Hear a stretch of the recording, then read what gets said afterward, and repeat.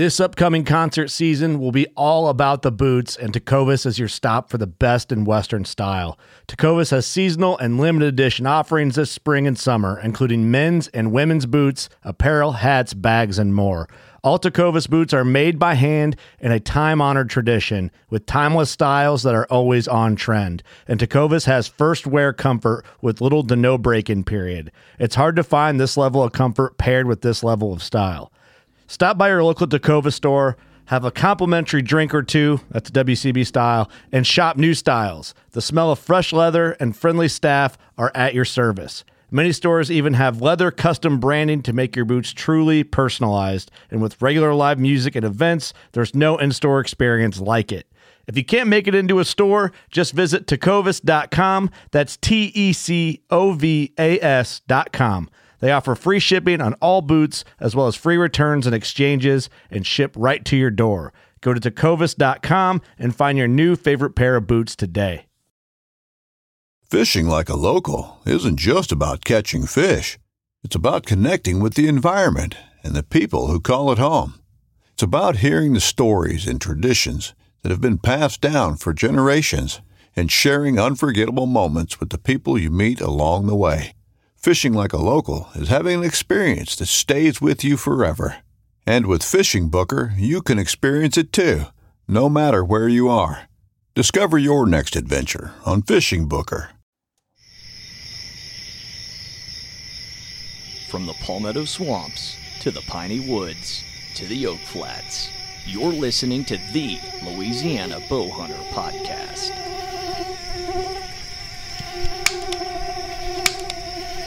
Come on.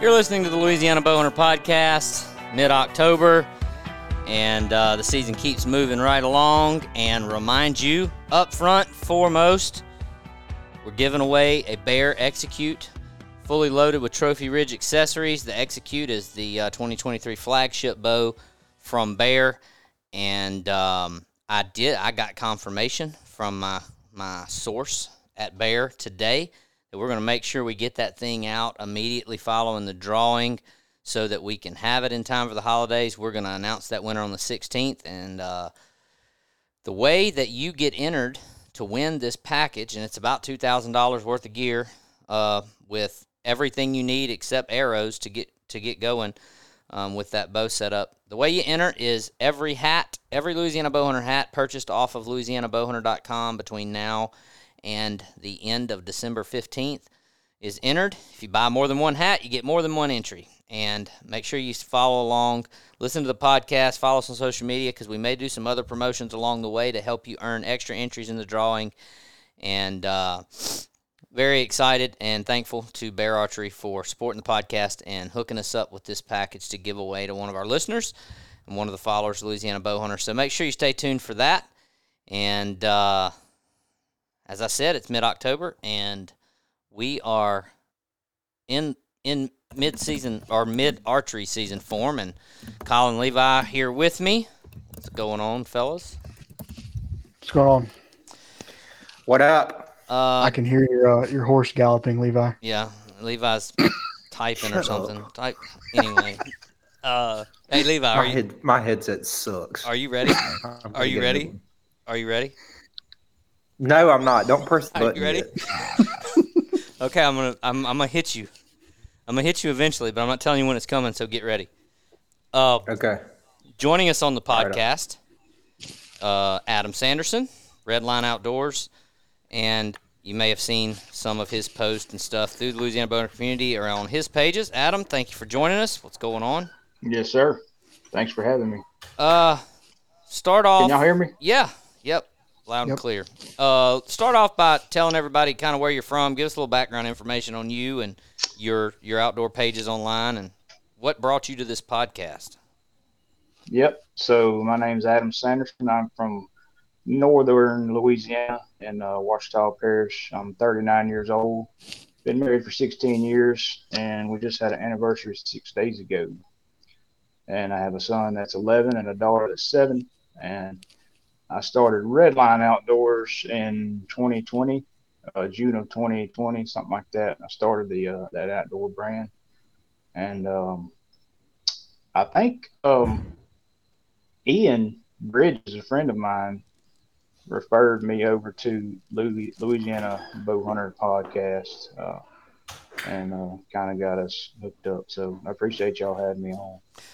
What was were you fixing to say something, or is that just? I was just going to say, yeah, well, both. I was going to say, yeah, I don't remember who specifically, but I think we've had 3 or 4 or 5 people request you. So it's good that we're finally here. I had to say that's very flattering, because I'm just a normal hunter that gets lucky every now and then. So. Well, give us kind of give us a story or a little bit of a background on why you started Redline, kind of what got that whole process going. What led you to doing that? Yeah, so I was filming for another YouTube channel, Craig Robertson. His YouTube channel is called The Goat Road, and I was pretty much just giving him my content, and he would edit it and put it on his channel. So. I started thinking, why don't I start my own brand? So it kind of branched from there. And I guess I've been filming my hunts for probably,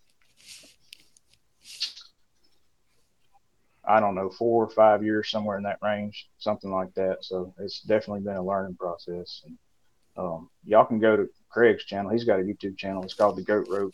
Some of my content is up on there in my early days. It's still early, but 4 years ago, so yeah, 4 to 5. Levi, did you get your headset fixed? I'm sucks, but I got a charger hooked up to it, so my battery. All right, I don't know if that's gonna help anything or not, but like the self filming deal, it gets kind of addictive, I guess you'd say. Yeah, so I agree with that. I did that for a long time. I don't really do a whole lot of self-filming anymore, but You're welcome. Yeah, because Colin's usually with me, and usually just a whole different. Yeah, Colin is my camera guy for most of my hunts, and so but it's kind of deep. I guess it's kind of different than that, because I was kind of like you are, Adam. For a long time, I just did it because it was kind of a hobby, a challenge. Yep. And it wasn't my job. Now it's my job. And so now that it's my job, I can't really, I'm doing different kind of stuff. So, but it is, I mean, that's one of the things that I'm sure you've heard this, and I've heard it so many times, so many people, like, why in the world do you go through all that trouble to pack all that stuff and do all that? But what people don't understand is for people that want to do the self-filming and stuff, it's not about just getting a video. It's the whole thing. It's the whole process, the whole challenge of being able to accomplish that while hunting a deer that's not easy to hunt to begin with. It's more than just, hey, I want to have video of my hunt. It's, I want to do this, Yep. You got to commit to it, because, like, if you don't commit to the self-filming thing, if you're a self-filmer, now if you have a cameraman, that's a little different, I guess. I don't know. But you got to commit to it. So, and sometimes when that big buck is standing there and it's do or die, it's like camera or my bow, Yeah, that's so yeah. Even now, but once I get to my computer and look at the footage, look at my SD card, it has cost me deer before. So that's just a gamble you got to be willing to take. Now, yeah, I mean, go ahead. I was just going to say you have to make the choice up front. You pretty much have 2 options. You commit to the camera or you commit to the deer. Yeah. And you pretty much got to know that going in. Right. I'll tell you one thing. No, go ahead, Tom. Go ahead. One thing that's helped me a lot with my bow hunting is this little thing right here. I put it on my stabilizer, and if all else fails, it's not the best, but I do have something to show other than the deer walked out of frame and I shot, and y'all don't get to see anything. Yeah. So I've had to revert to that before. Pete, we're on a video call, so we can see each other. No, it's okay. I'm sorry. He was showing a a point of view camera like a GoPro. I don't know if that was a GoPro or another brand, but it's an Osmo, but yeah, it's same one of those. And one of the things that I just have probably said to a lot of different people in this kind of conversation, because I think that for people, there's a certain point that you need to get to as a hunter with what your desires are, what you're trying to get out of it, before you should really even waste your time trying to self-film. In other words, you have to be completely okay with not killing a deer. Right. You know, it really does come to that point of like, I'm here to kill a deer. I am here to kill a deer. But the first priority is to kill the deer on film, not just kill the deer. And if you're not 100%, if you can't be 100% honest with yourself that, hey, no matter what, that's my priority, then, I mean, obviously you can always if you want to, there's nobody holding a gun to your head. You can abandon the camera and do it. But if you want to be successful, and my thing is, if you can't be completely honest with yourself and say, that's truly where I am, and I am really okay with letting the deer walk off and hunting him another day under any circumstance. Right. If you're not truly okay with that, then you're kind of wasting your time, is my whole point. I mean, I know you can do it and you can decide in the moment, but it's really, you're kind of playing with your food in that situation. You're going to be kicking yourself in the butt when you get back for not taking the time. Well, in reality, you're probably going to hamper your hunting and your video, and you're not going to get really good of the good out of either one of them. It's the lukewarm, either hot or cold, Yeah. Like, if you do that and you're not 100% sure that that's what you want to do, and you're honest with yourself about that, then chances are you're going to mess up the hunt and the video all at the same time. Right. Yeah. And then you got nothing. Hey, another thing I can say about that is, if y'all listening, get into self-filming and you find yourself wanting to zoom in and get that perfect kill shot and all that, don't do it. Zoom out and zoom in whenever you edit it. Yeah. Okay. It may be a little bit more grainier. It may not be as clear, but at least you get that shot on camera. Yeah. Just zoom out. Yeah, I agree. And I've had a few people over the years from some hunts that I did self-film where I kind of did that, and you could see the change in quality. And people said, man, you should have zoomed up before you shot. And I'm like, tell me you've never self-filmed without telling me you've never self-filmed. Exactly. Yeah, exactly. Because if you zoom in, they take 2 steps and they're out of frame, and all you see is their butt. It's you got to let your bow back down and move it. And chances are you're gonna get busted. Yep. All right, Levi, you ready? No. Come on, hit me. I'm okay. Yes. It's Levi's fun fact of the week. What you got, Levi? Adam has the most kick-ass handlebar mustache we've ever had on the podcast. That's a good one. I'm proud of you, even though you didn't prepare that. Wow. It just landed in your lap. I didn't prepare. It did. And anybody that's listening, when we Adam, you're gonna have to send us a really good picture of that mustache. It's still in the early stages. I might have to grow it out just a little more.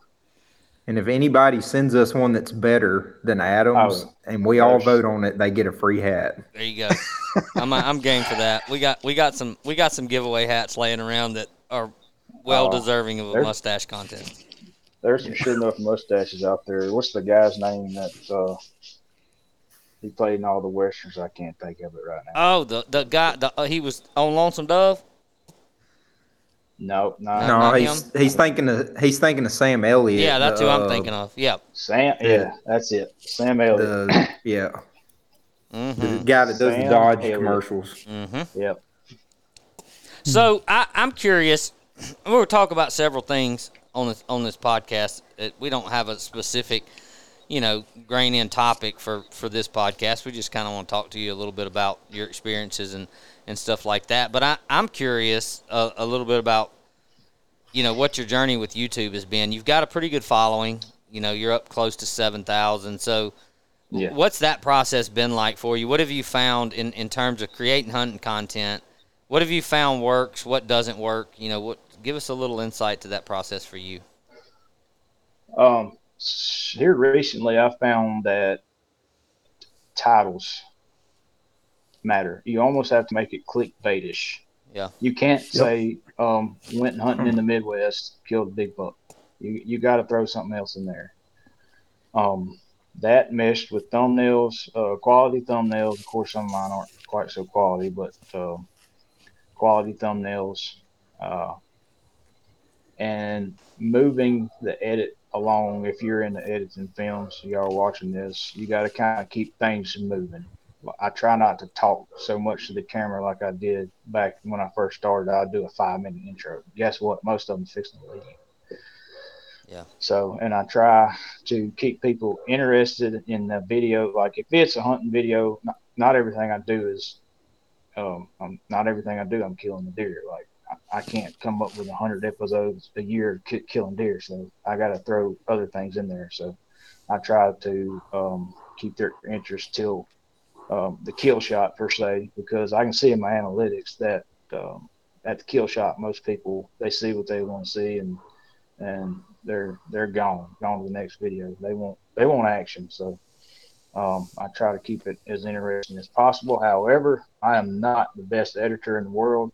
My first edit that I ever did on YouTube took me 7 hours. I had no idea how to get footage off of an SD card and put it on my computer. I had to YouTube it. So my tech background was zero. So and even now my edits are really basic. So, remind me again, you said it earlier, but when did you start your channel? 2020. June of 2020 is whenever I opened the brand. So this will be your 4th season filming just for your channel. Right. What do you think? What do you think you've gotten better at over those 4 years? What have you gotten better at, and what are you still trying to get better at? Even when it's just me and the camera, I'm still bad at talking to the camera, because whenever I get back and look at the footage and all that, I have to cut out a lot. Whenever you watch my intros, there's clip. I'm still terrible at that. So camera presence is big. So in my mind, I have to tell myself that I'm the editor. I can edit out whatever I want to and fix anything I need to. So purposefully built and designed for every hunting scenario, the Persist is packed with more features than any Bear bow before. Stealthy and silent help define the mission behind the design of this bow. In-riser dampeners and killer wave limb dampeners eliminate vibration, while all-new silent shelf technology provides security against errant arrow contact with your riser. New integrated loops have been added into the limb pockets, allowing for quick and secure connection of a pull-up rope, as well as machined-in quick disconnect attachment points for your favorite QD shoulder sling.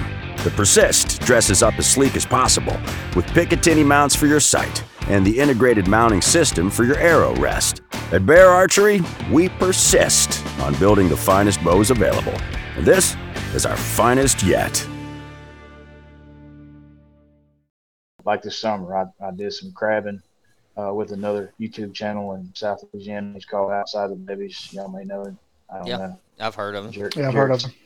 Jared said, "Hey, went crabbing with him.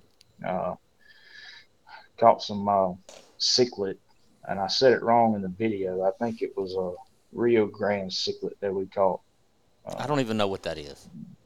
But they're an invasive species, and as a matter of fact, it's illegal to throw them back. It's a fish?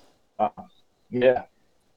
What kind of fish? It's kind of like an aquarium looking, kind of shaped like a brim somewhat, but you can pretty much find them wherever bluegill are.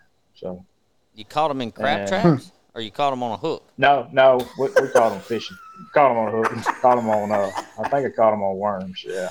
Well, yeah, I did. Red worms. That was a dumb question. well, no. In my defense, my internet froze for like 7 seconds, and the last thing he said was the crab traps.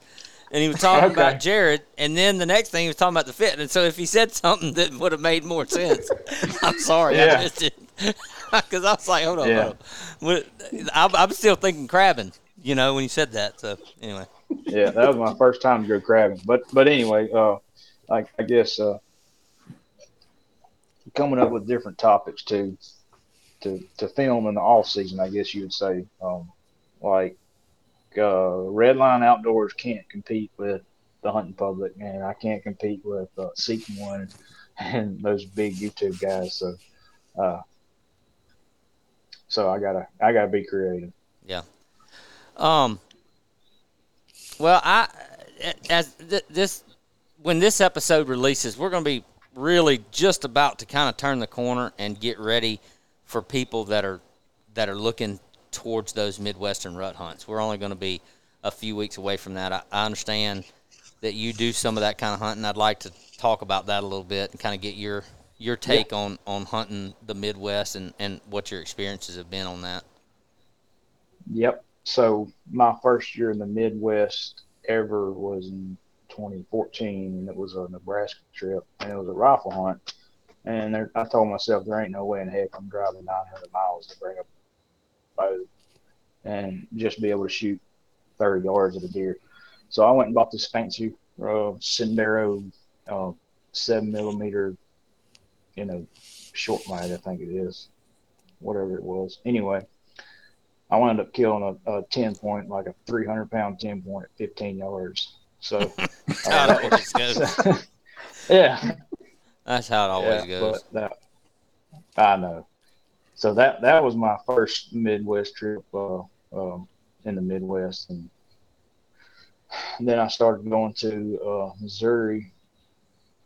A friend of mine got a lease in mid-state Missouri, and we pretty much struck a deal that if I did the work, I'd hunt the lease, and so I went up there one June or July and hung, I think, 11 lock on and hung some cameras and some started some mineral sites and all that. So, and I made a trip in October, and I had one shooter on camera, okay, and I wound up killing that deer 900 yards from the camera that I was getting pictures of him on.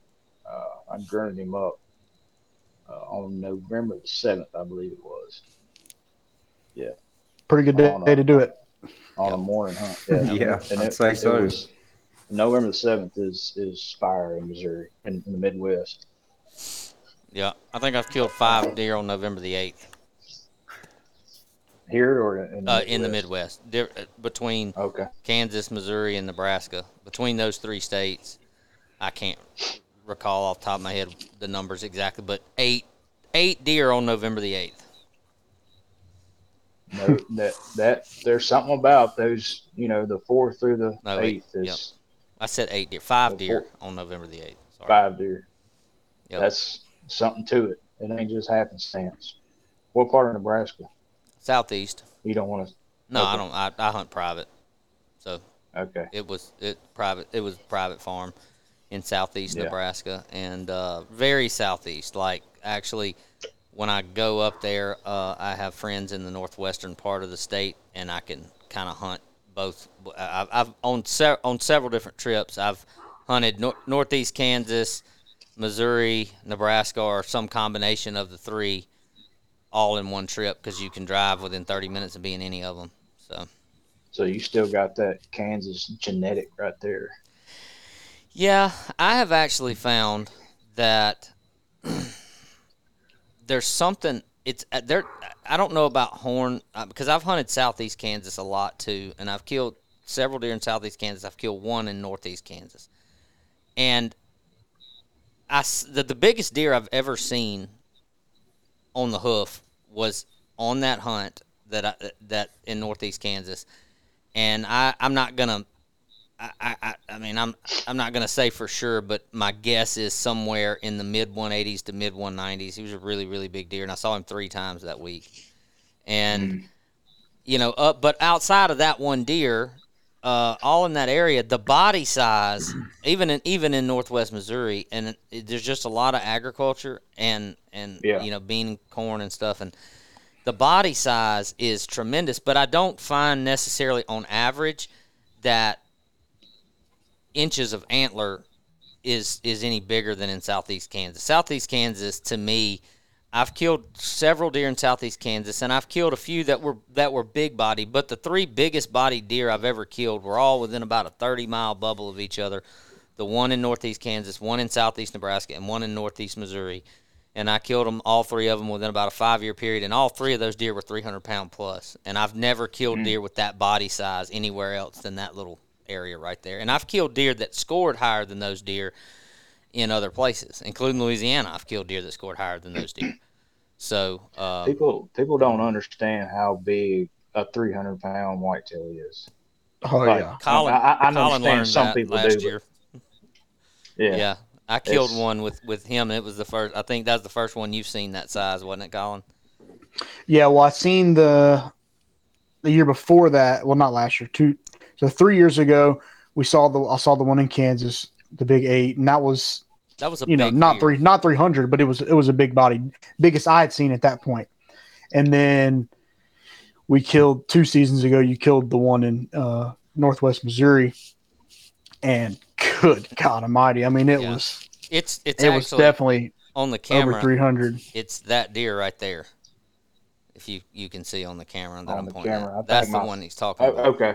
Yeah. Okay. In the but background. I get that one was really big. It wasn't the biggest one. And I the only thing I can fix, and I'm sure I've never been able to hunt Iowa. I've never had the points, but Iowa's right there. I mean, that area of southern Iowa that everybody hunts is not far away.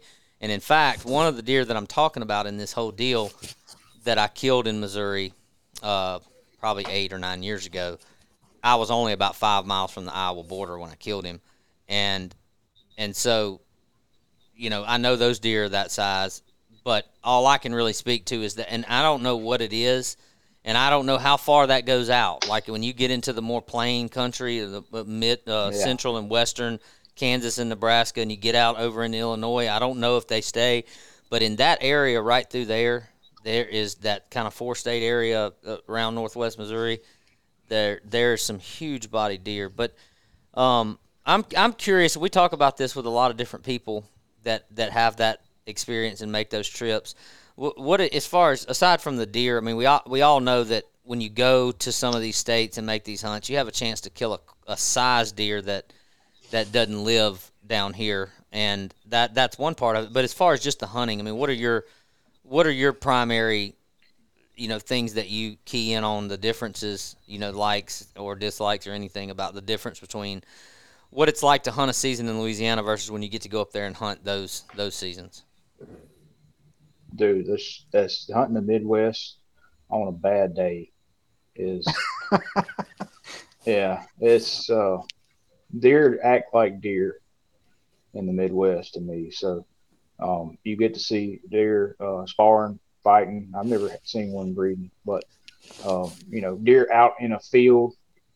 Granted, there's places like that in Louisiana that you can get and leases, but most of the leases I have in big fields and ag country, they're pretty skittish. But you get to see deer act like deer. They're not as pressured per se as down here. And hunting ag country, you have the chance to kill larger size antler buck than a piney woods deer that just is never going to reach say 150, 160. Some deer down here, he's going to top out at possibly even 110 inches. Yeah. So you have that chance of killing. You never know what's fixing to come out. Not to say that I know lots of people that gone to the Midwest and come back with nothing, not even have a chance at one. But there's always a chance in the Midwest. I mean, it could happen. You've been there a lot. It can happen like that. Oh yeah. Any second. So. Yep. And you always got to be ready, and especially in the rut. So. There's just something about.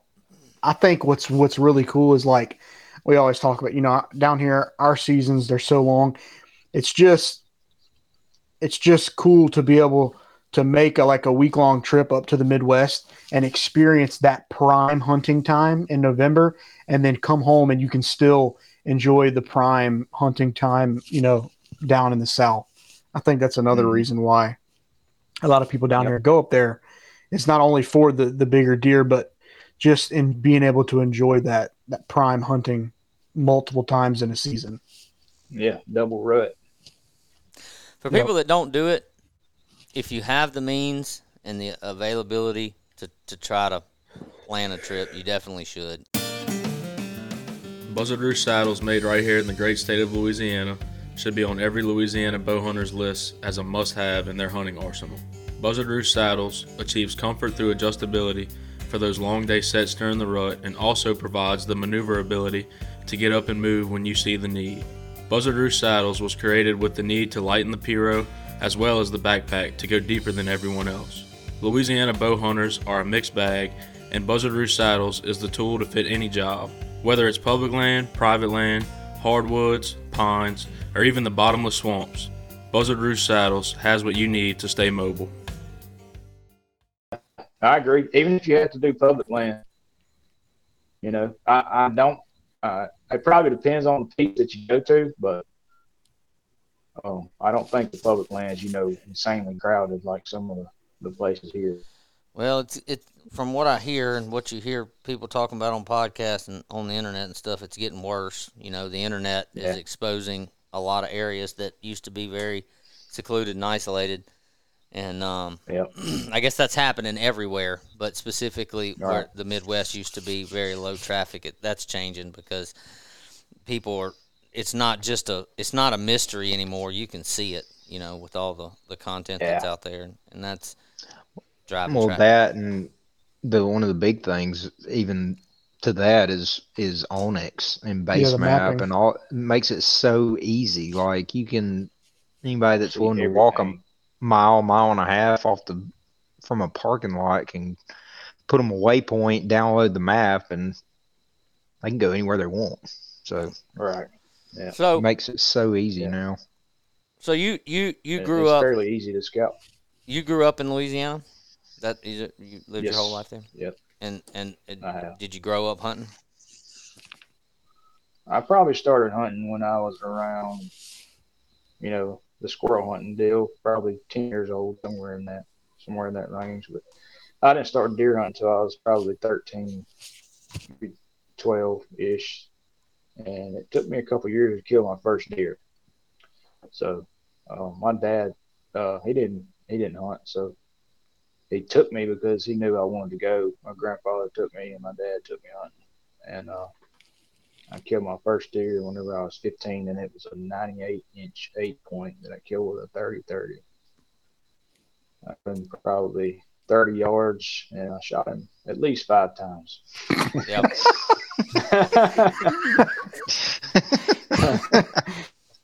Had to make sure he was dead, huh? Yeah, I wasn't fed with the silver spoon. Growing up, if you saw a deer, you shot it. You know what I'm saying? Yeah. Yep. So it's not the same mentality anymore. So.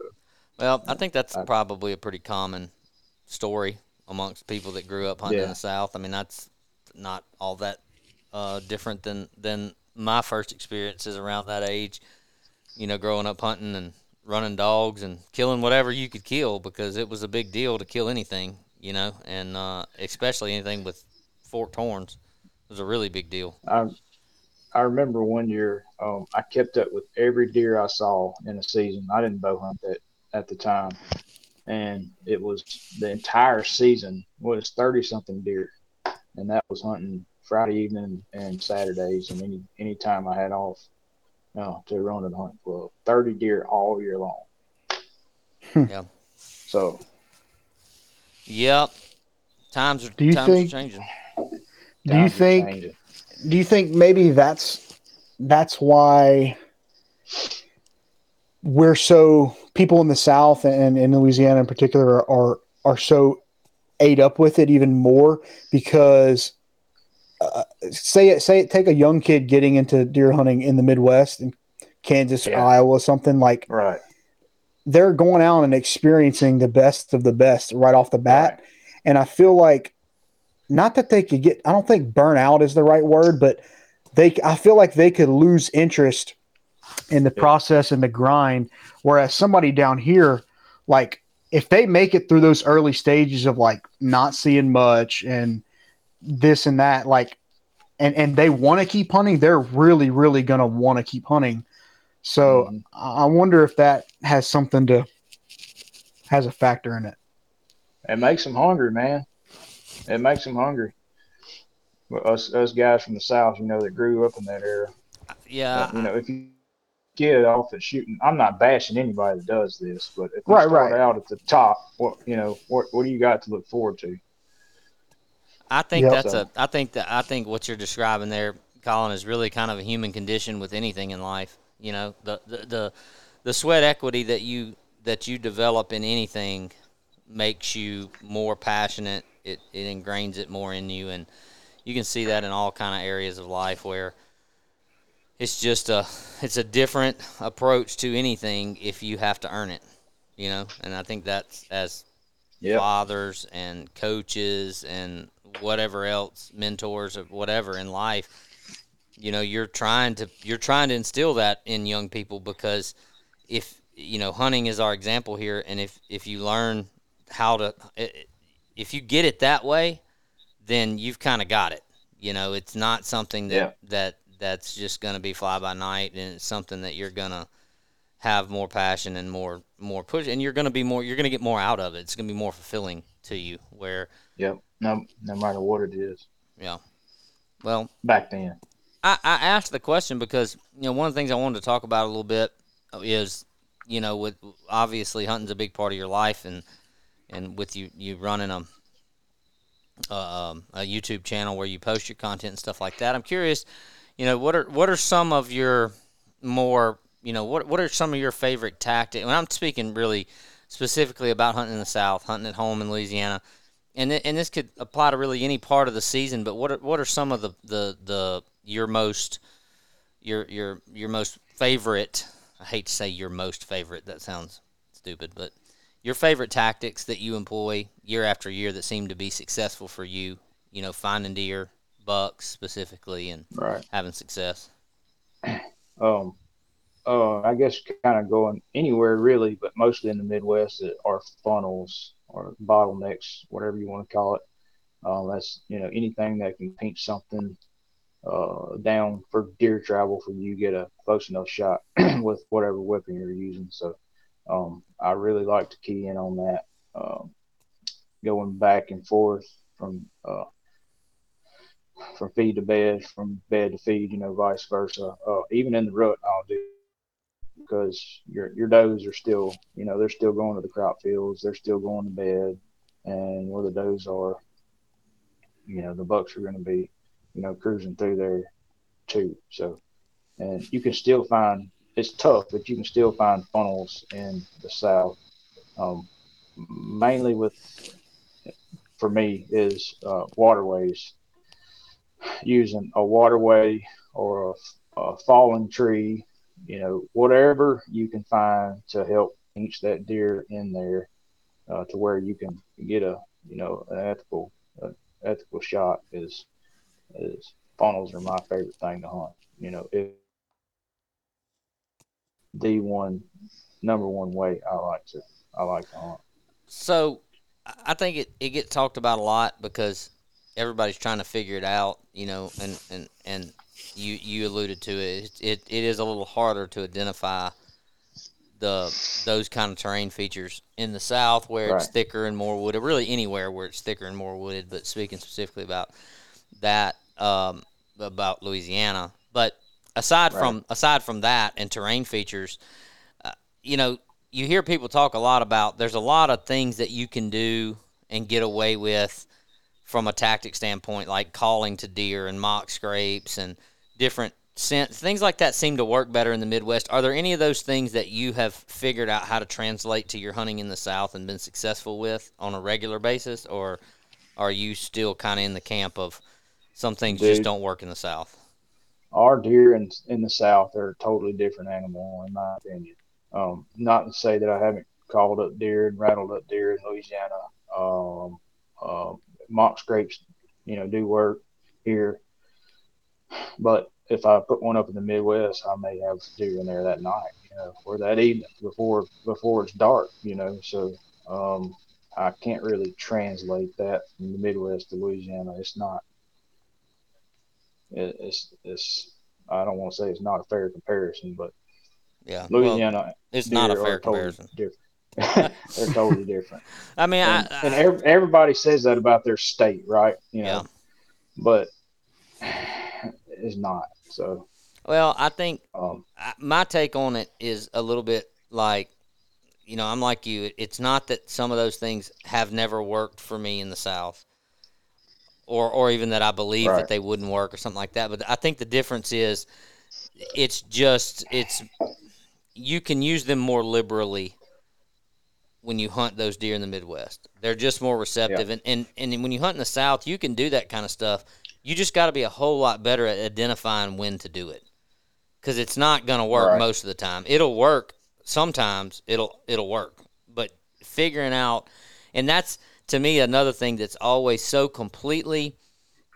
When I go back and forth, and we do that a lot nowadays we have properties in the Midwest, and we go back and forth hunting other states, and so you're stepping into one world and back into another, and trying to Yep. separate what you're planning and how you're viewing things from one week to the next. And I, aside from any specific thing like calling to a deer or using a mock scrape or something like that, aside from any of those specifics, in the in deer activity as a whole is so much more predictable in states that have a different season structure, different habitat, overall in terrain. You can really, you're like you said earlier, you're not always successful. Sometimes you go and the weather doesn't cooperate, or you Mm-hmm. just don't make the right decisions, Yep. and you don't get a chance. But generally speaking, from early season when the season opens all the way through the late season, the deer are. It's almost like they're more in sync when you go up there and you hunt those deer that live under that kind of pressure and that kind of season structure versus ours. Our deer, you know, as an example, Levi hunts 2.5 hours away from me, kind of northwest. Colin hunts 20 minutes away from me to the west. And all three of us can see completely different things on the same day in basically the same Yep. weather and everything going on. You go up to the Midwest, Yep. and if you're hunting in one spot and I'm hunting 20 or 30 miles away, pretty much the same shit's going on where I'm at, where you're at. Pretty much. Pretty much. Well, it's like he said, deer act like deer up there. Yeah. Yeah. Yeah, Yeah. that's the thing about our state and a lot of southern states, but our state really, I think, is one of the main ones where we have so much diversity in our deer herd and in our habitat that deer herd lives in. I mean, example is we talked to Ronnie a couple episodes ago, and they're about to start their rut, Yeah, and he's they're only 2 peak hours rut. away, and we won't have a rut Yeah. until after till Christmas in most of the state. And Yeah. then January for some other parts of the state. So that makes it really difficult. And I think, when we talk about how to be consistently successful year after year with finding the deer that you're after and getting at least a chance to have an encounter with them, is being able to figure out for whether you're off hunting with a buddy in one part of the state or you're on your home property, like really being able to figure out and identify what the deer are doing, because it's just not as simple as it is in other parts of the country. It's just very complicated, and it's almost like our deer wake up in a different mood every day throughout the season. That's how it seems to Yep. me. I agree. And for me, hunting in Louisiana, I have to really prioritize my time because it's 12 days into the season, and I've only personally been hunting once myself. I've taken my daughter 3 times. She killed a doe Sunday. So it's almost as if I have to go to the Midwest if I'm going to get any tree stand time. Because we've got ball games, we've got Boy Scouts, we got 4-H, we got soccer, we get to go to church. Well, I don't want to say I got church, but we get to go to church. It's always seems like it's something to do.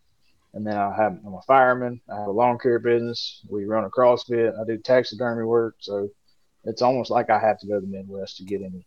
Yeah, you don't have any free time. Do you sleep? It's almost. It's it's we stay busy. It's almost like your vacation when you go up there. Yeah, yes, absolutely. And like the only thing I'm worried about whenever I get there is killing a deer. Not that that's all there is to hunting, no. But my goal is to kill a deer, get back home to my family. So if you're a family man, you can relate to that. Yep. So as much as I want to enjoy the trip, my goal is to kill that deer and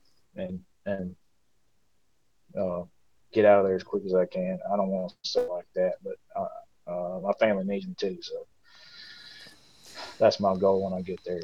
Yeah. Like every mistake could be costly that you make up there for me, right. For anybody really, because your time is important. So yeah, I find myself. I mean, I'm in a similar situation with kids and family, and I find myself if I'm at home and I do have time to go hunt. I mean, my oldest son is now at the point where I can't really go without him, and that's Right. fine. But I'm at the point now where I find myself off in another place thinking about it. Man, if I get out of the stand, I got a million things I could be doing or I should be doing. Yep. And when I'm off somewhere else, that's it. just, if I get down, what am I going to do? That's it. Go watch Keep TV. hunting. And then Yeah. stuff. What's the point? I think we all hunt harder when we go when we get away from home. Even if you're at your camp, but it's local. It's your camp. There's things to do. There's chores that need to be done. There's projects that you're thinking about doing. I mean, it's when that dynamic goes away.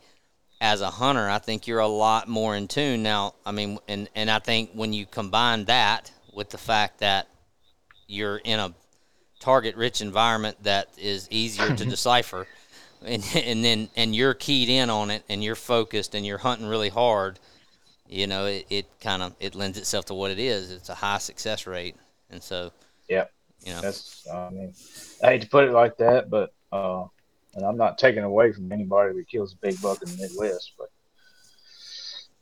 they're still mature animals. So, yep, they still make it hard. So we had a little bit of a list of things that we kind of jotted down leading up to this episode, and I want to touch on a few of them because a few of them I thought were really interesting to get your take on. And one is you put on here the red moon. And I admittedly, I know what it is, and I know there's a lot of different things about it in the hunting industry, but I don't pay it much attention. What are your thoughts about that whole concept? So if I can, I will plan my trip around going on red moon. A lot of folks think it's hogwash, but you got to admit there's something to the moon. I don't look at the actual moon phase at all. I don't personally. Now, what I'm saying on this entire podcast is not the gospel because everything works for different people. The red moon is when the moon is either overhead or underfoot at peak movement times. Does that make sense? Mm-hmm. So the moon is overhead or underfoot every day. So when I say peak movement times, it's at gray hours, when deer want to move anyway.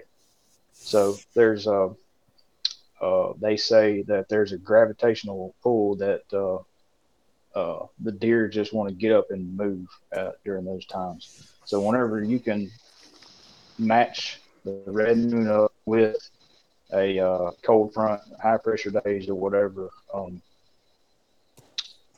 in 2018, I believe it was, I killed 5 mature bucks on the red moon. So I don't think that was just an accident. So yeah, especially whenever you get picture over picture over picture and they're all at night, then all of a sudden you go hunting and you wait till a red moon and a weather event possibly coincide each other and you kill him on the first sit. So there's something to it.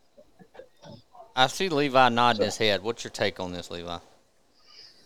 I think there's some validity to that. And Adam Adam probably knows about him. Adam Hayes. Yeah. People that watch the Outdoor Channel, or I think he used to be on the Outdoor Channel. They had a TV show called Team 200, and Yep. Adam Hayes is kind of known for killing really big deer. Yep. And I think he own the Moon Guide. Yeah, that's the Red Moon. I don't think he Yes. came up with it, but No. I think I don't want to say so, but yes, he is involved.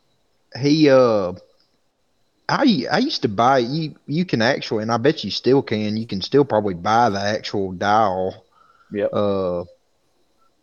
And it was probably 8 or 10 years ago when I first heard about it, and I would buy the dial every year, and they even got like one for the rut too. That kind of it's based on a certain area, if you even can believe that, which I don't really know if the rut thing worked because Louisiana, I mean, Yeah, it that's didn't because Louisiana's got, I mean, you can hunt the rut all deer season long in Louisiana. So, right. But I think there's some validity to it. I used to actually record all the weather data and all the moon data, specifically the overhead underfoot time, for years. I've got a journal that I used to write that down every single hunt that I did. And when that red moon time, and Adam, correct me if I'm wrong. I want to say, is it the overhead or is it the underfoot time that coordinates with the evenings that's better? Do you remember? I don't. Or is it either or? Anyways, it's either or, I believe. Okay. Well, anyways, that when it's correlated with a good, like, high pressure cold afternoon, you better freaking get ready because it's going to be a good afternoon. You're going to see a lot of deer movement, and the big deer, the older deer tend to be up on their feet a lot more. So, I think I've killed a book. Go ahead. There is a book. Jeff Murray wrote it. It's called The Moon Guide. I actually have it. Or Moonstruck or something. Oh, you do have it. Okay. I've got one called I think it's called The Moon Guide, and Jeff Murray wrote it. I do have that one, and I think you are right. I think there's another one called Moonstruck, and I don't know who wrote that one, but so it's interesting.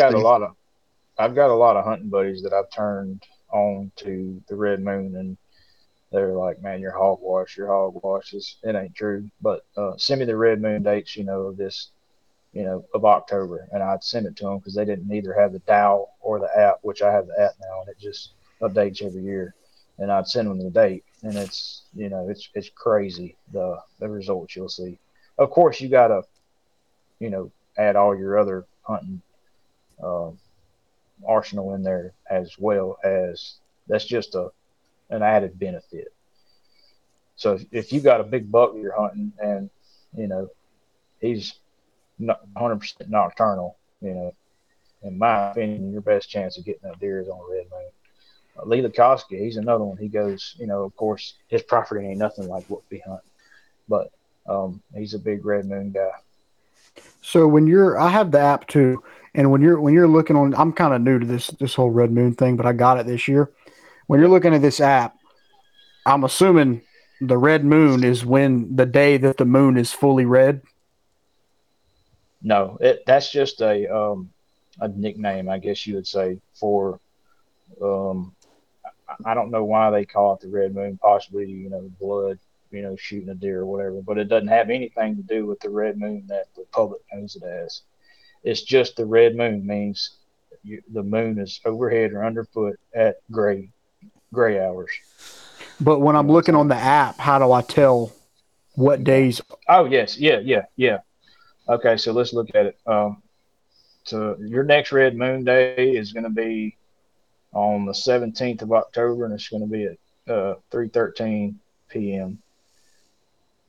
I'm going to be hunting in Oklahoma on that day. Well, yeah. Flip is going to be hunting on that day. Okay, so you're on the calendar. The days that are red moon days. Exactly. So you Okay. got 17th to the 22nd of October. You know, those times vary depending on where you live, you know, but overall, I see. Yeah, looking at it they're right now. What is the name of this on the app? old dial. Moon It's Guide. just Moon Guide, Moon Adam Hayes Guide. Moon Guide. Is it free? Uh, No, I don't No, think it's so. just text Colin and get him to send you the dates. But it's Yeah, easy you to pay just for it, get your Colin. own. Yeah, I paid for it this year. That's because I was, curious to see what. Good. I got buddies that still bomb the Red Moon dates Well, off of me. Colin usually has more service than I do everywhere we go anyway. So Let me put it in. Let me put. Y'all keep talking, but I'm gonna put Paul Huska in and see. I need to read that book honestly, but I do know the Red Moon works. So is there is on the old dial, you used to have to add, like, depending on how far you were east or west of the yeah, particular place in the United States. I don't remember right. if it worked off of, but you had to add like so many minutes to the time that was put Yeah. on the dial. I'm Is going to that get in the stand about 2 hours earlier, so it ain't going to matter. is there anything that is there a habit that you've created or something that you do specifically when there's a red moon other than going to the stand earlier, making sure you hunt those days? Is there something else you find that kind of correlates that you can do, like calling or a specific type of setup that you're looking for on those days? No, you know, even though on the Red Moon, for instance, on the 17th, it's, you know, the Red Moon is at 3:13 p.m. and it says you need to hunt a transition zone or a field edge. So, like, most of us don't have the luxury of choosing, you know, those stands because, you know, we may not have that on a particular farm that we get to hunt. You know, if all you had to hunt is a funnel or a field edge or whatever, you know, just, I don't necessarily go by that. But as far as changing up anything I do, no. But yeah, as far as getting on the stand early, I'm going to be, if it's a red moon in the evening, I'm going to be in there super early. So is there kind of a and forgive my ignorance, I don't know anything about this obviously, but is there a window within this? Like if they say 3:13, are we looking at a 12-hour window, a 2 or 3 hour window around that time, or what? I would probably say an hour. I mean, I know there's people. I've heard people talk about it on podcasts that like they hunt according to this. Yeah, and only I've this. heard it. Yeah, I've heard it. If like this year, I'm not going to make the red moon for if I get to go. I'm going to go to Missouri, Lord willing, but it's not going to be a red moon. So, and I would have to look back last year to see if I killed that big deer on the red moon, and I think it was. So does it happen every month? Oh, So yeah, multiple. Here, I'll screenshot it for you. Send it to you. So the 2nd through the 7th was a red moon in October, and then you have the 17th to the 22nd was a red moon, and Halloween and through November the 4th is going to be a red moon. So Halloween through November the 4th is going to be A lot of deer dying in the Midwest because they always do that time of the year anyway. Yeah, they do. Well, I'm gonna try to pay more attention. I'm gonna just pay attention and do their like come into it with open eyes and see what it does for you. So just pay attention. You know, say you saw 12 rack bucks that day. You know, go back and look at Colin's red moon and see if it was. You know, so all these red dates are red moon. I'm looking at the screenshot. So these are all red moon dates, and each one of these dates has a primary time attached to it for that day. Yes. Yep. And Adam, is the blue date? Is that just new moon?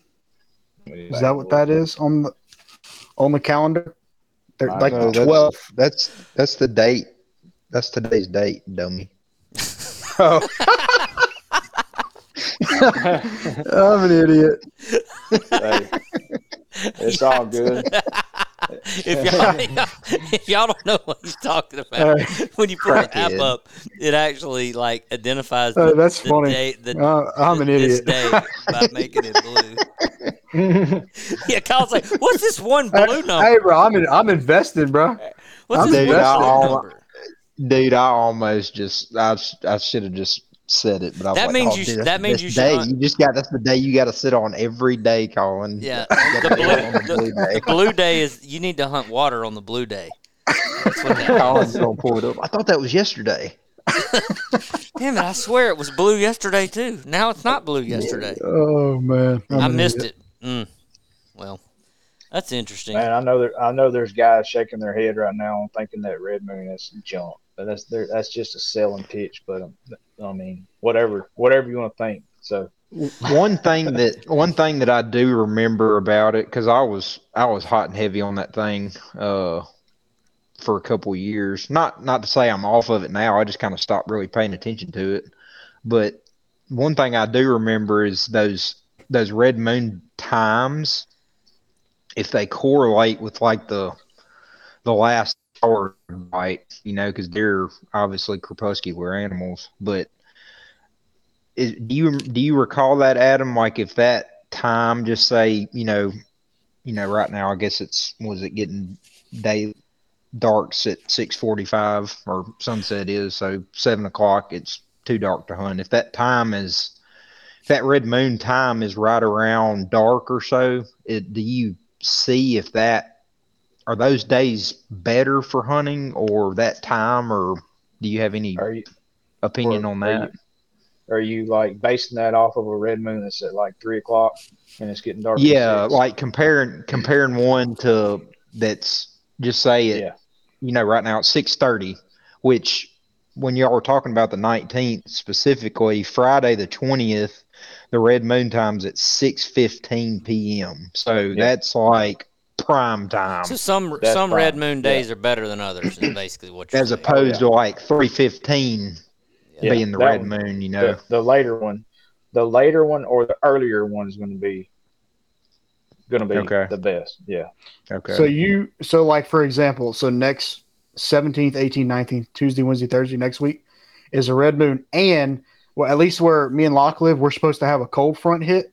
So you think the red moon and the cold front, you think it's just gonna be dynamite? Yes. If y'all are where you need to be. Yeah. What if you don't know where that's at? You're in the same boat I am. This red moon is trash. I don't ever see anything. Yeah, it's junk. Throw this thing in the trash. Well, and for a lot of people in Louisiana, you might be sitting there on just the right time, but you can't see through all them damn pines. So who knows, right? Exactly. The deer might be up walking around 50 yards from you, and you can't see him anyway. I mean, he's still old. He's still old and mature, and he ain't gonna walk out in the wide ass open, even if he is on his feet. That's another problem. If your corn feeder hadn't gone off yet. Yeah. Forgot to fill it up or something like that. That's a whole nother. By the way, we're starting to run up against it on time here, but if you've got any useful tips for how in the hell to hunt pine thicket deer, that would make this episode really great. Every now and then it lines up and you kill one down here. It's like those guys. When I say those guys, how do I phrase it? I don't know. They don't know what it's like. They don't realize why I'm willing to drive 500 to 900 miles to go deer hunt. Yeah. Okay. So they would only have to come down here to hunt and see. Yeah. Yeah. They come down here and see all this timber and all these different places deer can hide. Y'all got these bucks, but I'm not saying that every property in Louisiana is that way, but well, it's true, and I've got friends that I've made over the years from the Midwest that have in that time span they've actually came and hunted in the South, and it doesn't take them long to realize, okay, I know what you're talking about. Deer and turkeys. They're like, oh, holy crap! I don't know how y'all keep doing this. Absolutely. Yep. I'd quit. When you go sit 5, 6, 10 times and don't see a rack buck in Louisiana. It's like, dude, You might see that in 2 days up there. Yeah, the last thing I was going to say on the moon guide stuff and the red moon, and I honestly don't know who all the different people and brands and stuff that have promoted it kind of commercially over the years. But the only thing that I have had sort of an issue with is not the validity or the science, potential science behind it. I feel like some of the marketing that's attached itself to this whole concept is it's sensational. It's like, well, if you're not killing 200-inch deer, it's because you're not hunting the red moon. It's like, well, no, I mean, most of these people aren't killing 200-inch deer because there ain't one within 200 miles of where they live. I mean, you can hunt the red moon all you want, and if the biggest son of a bitch on your place is 120 inches, I mean, that's just what you got. I mean, that, and they just don't. I guess it's just marketing. It's just marketing. Yep. You hype people up, and you kind of breeze past some of the logical points of like, okay, well, you can sell this, and it might make for a better pine thicket hunt. But that guy hunting that pine thicket, he can hunt every red moon on the calendar and hunt it exactly right, and he ain't gonna kill a 200-inch deer because there ain't one there. No, and they don't really, that's the difference in locations. And there are places in our state where there are a lot bigger deer, and I'm sure that a lot of these things, play the role. But I mean, it's kind of the tried and true thing that comes up on this podcast a lot, and it's something that I really, I identify with it a lot. I go hunting anywhere if I'm hunting as a guest with someone or I'm hunting my property or whatever. I mean, I obviously, like everybody else, I want to kill the biggest deer I can. That's what I'm there for. But if I go back here behind my house where the biggest deer I've seen in 8 years was 142 inches, and he was by far the biggest deer I've seen in 8 years. Yeah. Then, and I killed that deer, and so I know that, I kind of know what my ceiling and my floor is. The thing about it is there's deer walking around back there that are 120, 125 inches. They're 5 years old, and they're smart as hell. And if you can kill one of them things with a bow and arrow, he might not have 20 or 30 more inches of horns like the one down the road, somewhere where they got better nutrition or a better deer herd or whatever. But that sucker's just as much as a formidable opponent. And, so all of this stuff we're talking about, that's my thing about the moon stuff. I feel like it's been passed off commercially as this way to kill these deer that don't even exist for a lot of people that are buying into it. It's like, no, I mean, the more appropriate way to say it is you can, it increases your chances on mature deer. But a mature deer for you, it's, it is whatever it is. But that's not how it's been marketed. It's been marketed, if you want to kill monster whitetails, if you want to kill 200-inch deer, you need to pay attention to this. No, if you want to kill 200-inch deer, you need to figure out how to hunt where there's 200-inch deer, because they ain't everywhere. Yeah. No. And that's my only thing. That unfortunately for somebody like me who hasn't paid a lot of attention to it, and I'm learning a lot in this conversation about it. But unfortunately, the thing is, for somebody like me that might look at it the way I have, you just disregard it because it's so sensationalized. You're like, this has got to be bullshit. Because I mean, if there's any truth to it, you've kind of spoiled that by all this kind of false narrative marketing that surrounds it. And that's unfortunate, because if it's something that could really, legitimately help people figure out how to be a better hunter and how to enjoy it, how to have more success and all that kind of stuff. But that's just marketing for you. I mean, that's marketing and you see that with broadheads and bows and everything, like Locke talking about Grim Reapers. That's not bullshit. I agree with you. You got to hunt your herd. So, Adam, do you, I'm sure you probably have, do you put any validity into the DeerCast app? Do you use that? I've heard lots of people talk about it, but I'm not real familiar with it. So I can't speak on that. Okay. I've always thought the DeerCast app, Levi, is just a really fancy user interface for the Farmer's Almanac. You know? Is the DeerCast strictly about weather? It supposedly has an algorithm to it where they combine the moon phases with the weather and the time of the year and the location, and it's cloud cover. Yeah, it's a prediction is all it is. It's a forecast. They call it DeerCast because it's a deer movement and activity forecast. So they take your common variables, that we just mentioned, and they come up with a forecast for what they predict the deer are likely to do, when, and how on a given day. And basically, like I said, it's just a really fancy phone app version of what we all used to see in the written Farmer's Almanac.